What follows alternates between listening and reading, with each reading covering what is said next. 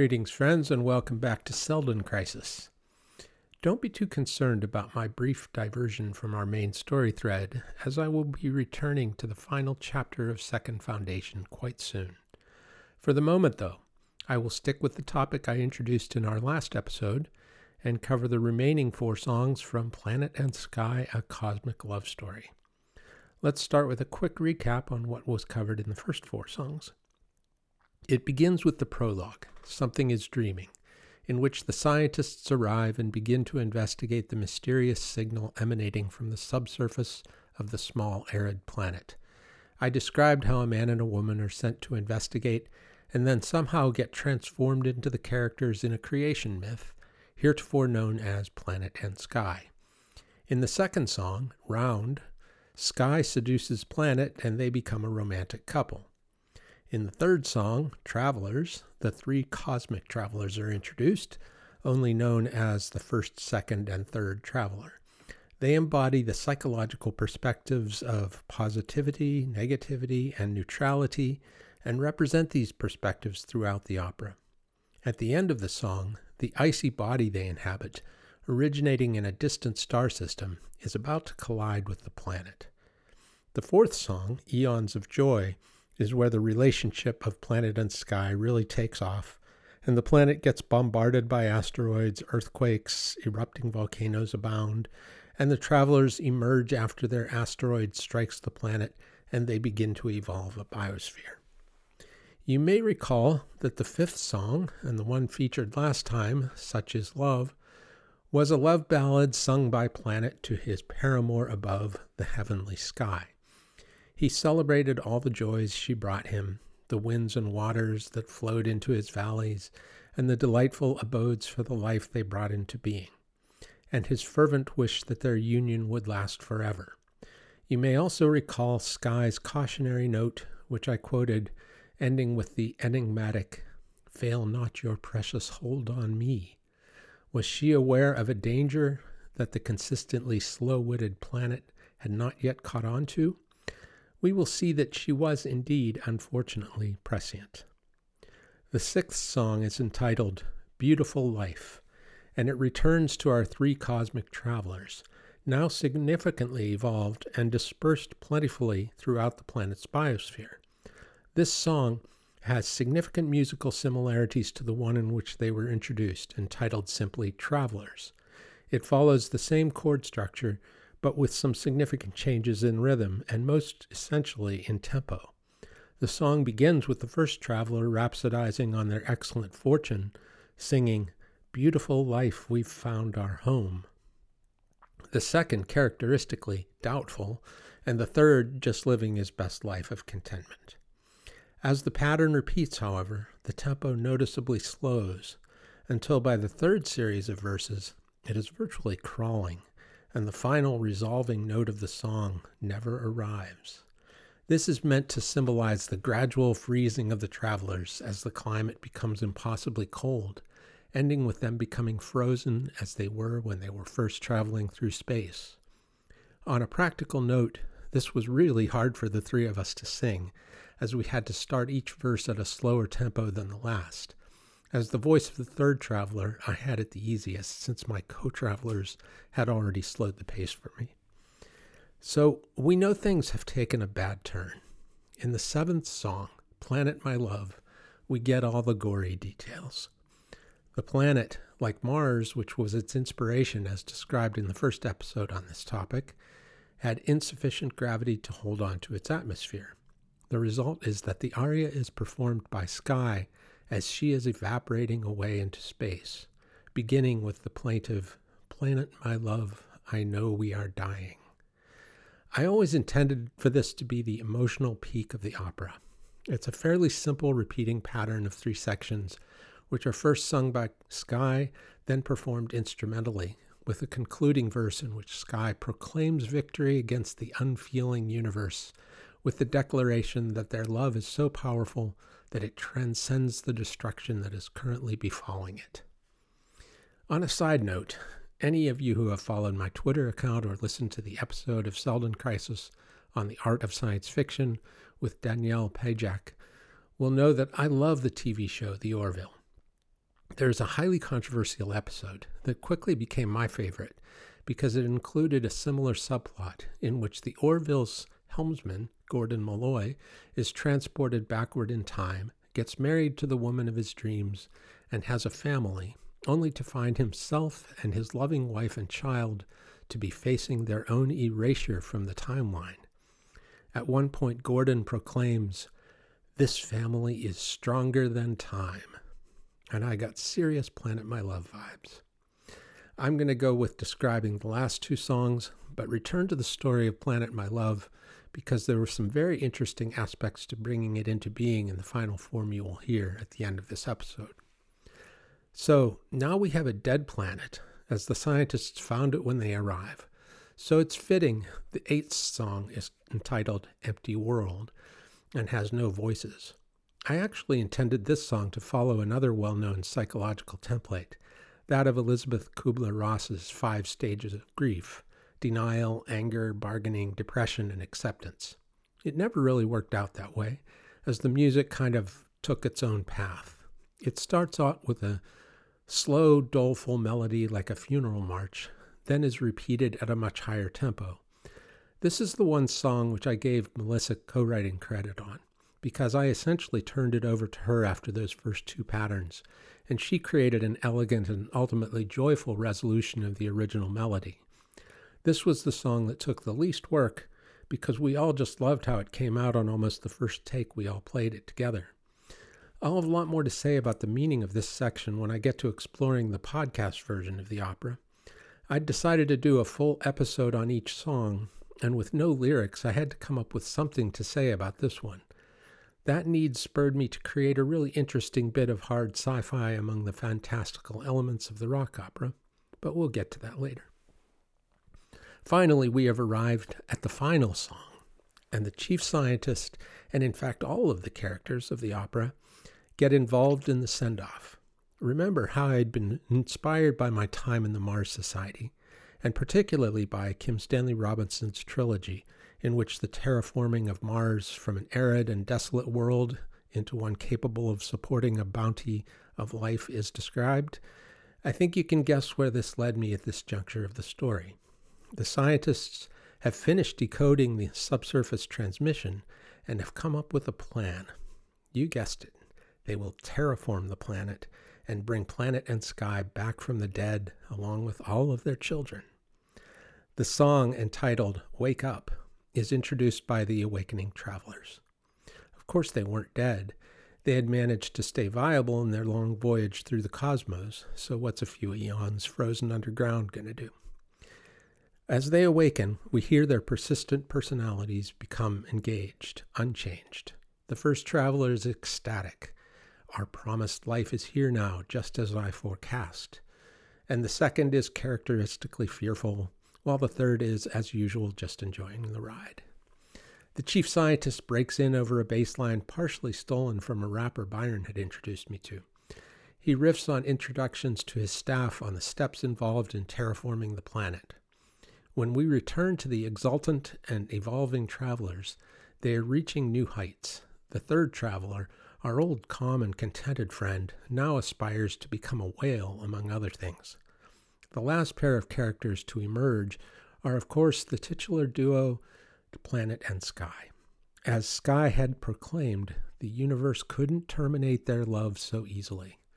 As the final notes play, the pair exultantly proclaims, "New world, new life, wake up." Now to return to the story of Planet My Love. I had a particular love for this song from the first time it popped into my head. And like I said, I knew that it had to be the emotional core of the opera. After all, many of the greatest operas have a capstone aria sung by a dying heroine. When I first played it, I sang all the lines myself and enjoyed it immensely. I remember performing it with gusto late at a party with a couple of friends on guitar and drums, and it's still one of my favorite versions, although I must admit it was a bit sloppy, mostly due to alcohol consumption at said event. Over the next few months, I tried out 3 different female singers to perform the lead. One of my favorites was a local artist named Nomi Harper, who played guitar and sang the lead at an open mic nearby, along with a brilliant violinist named Colin Fisher, who had won international competitions in Scottish fiddling. His part was amazing, as was Nomi's haunting lead. I fortunately recorded it on my trusty iPhone, and it's still available on YouTube, so I'll be sure to include a link in the show notes. I always intended Melissa to be the ultimate performer, however, and when she got her hands and vocal cords on it, I knew I had my sky. It didn't hurt that she is an awesome pianist as well. After a few working sessions, we recorded the version you will hear at the end of this episode. I still wasn't quite satisfied. I'd done all I could do to lend the necessary gravitas to the piece, and that's when I met Friedrich and Rebecca. I was at a dinner party near my house, and they were the honored guests. Friedrich was a German bassoonist who had recently retired from the Munich Philharmonic, and Rebecca was his American-born wife, who was renowned as a world-class cellist. They performed a couple of songs from the small group of guests at the party, and I had that handy iPhone ready for the occasion, and I'm sure glad I did.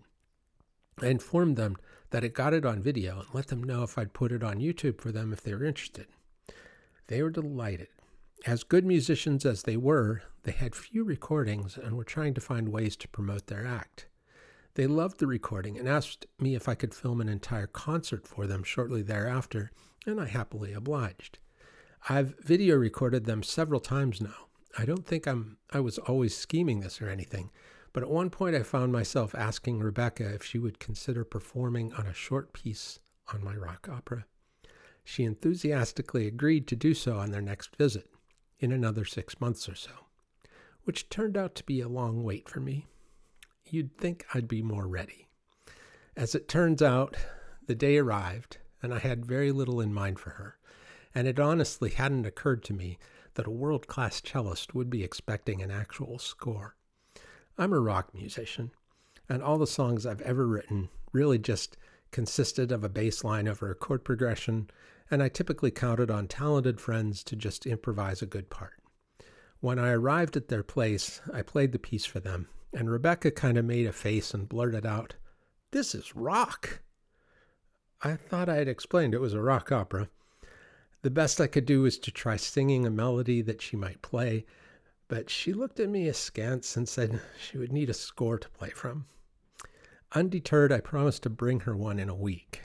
Now what was I going to do? The answer, of course, was to Google. I found a free notation program called MuseScore, which turned out to be pretty easy to use. The hard part was writing it. Melissa's piano part was already done, so I hooked up a MIDI keyboard, though I'm not a keyboardist, and laboriously got to work. I listened to each phrase of Melissa's part one by one and answered it with my own keyboard phrase. The whole thing took me the full week, including cleaning it up. I was half convinced that Rebecca would look at my so-called score and throw it back in my face.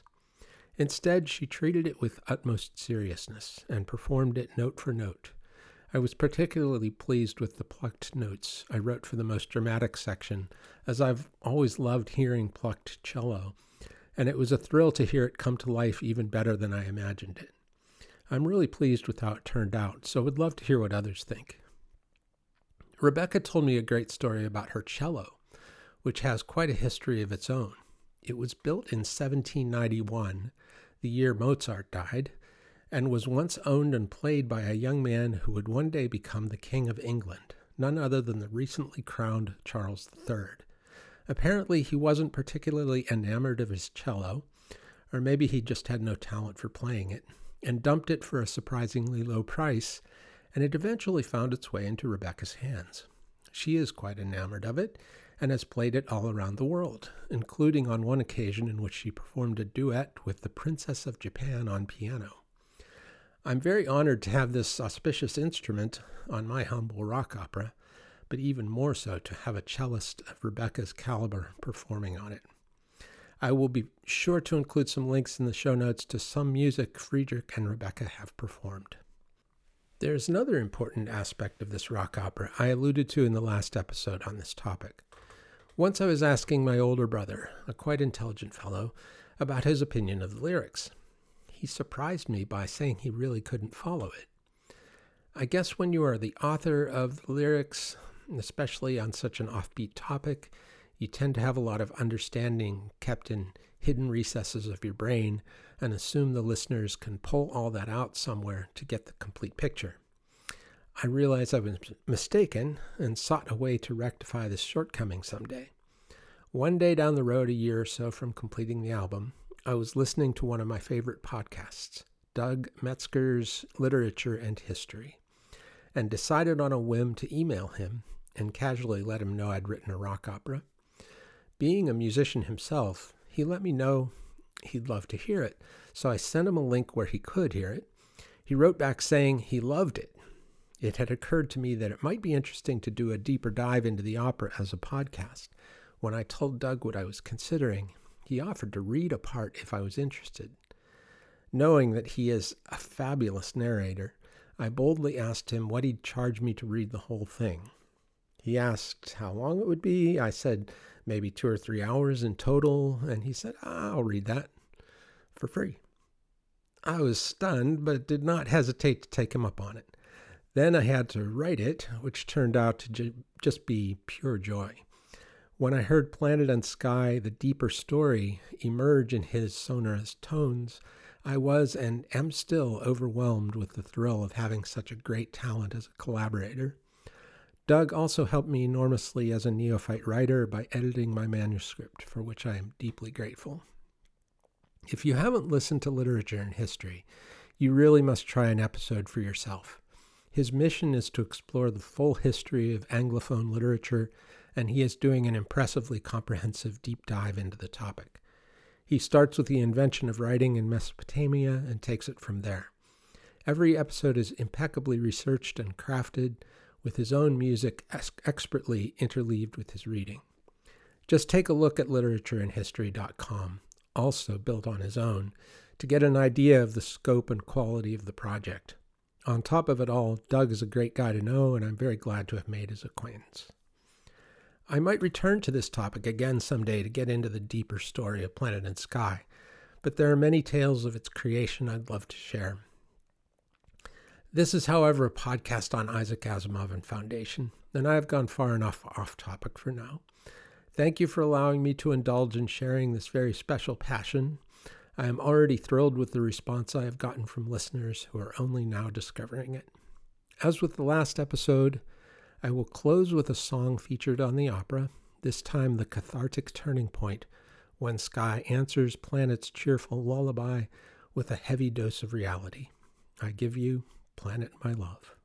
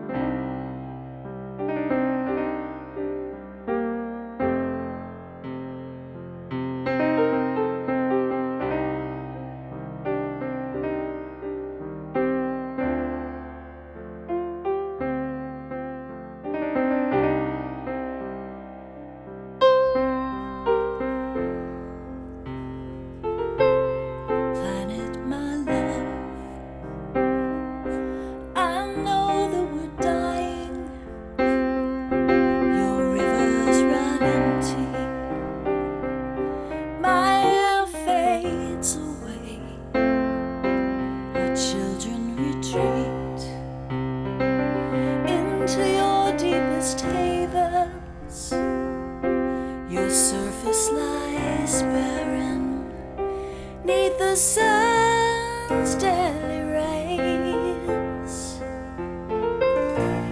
the pain in my heart,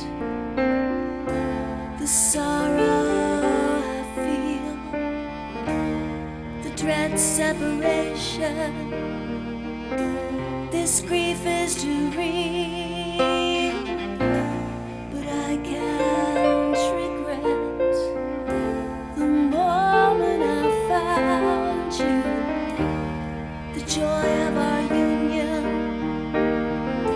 in eternity bound.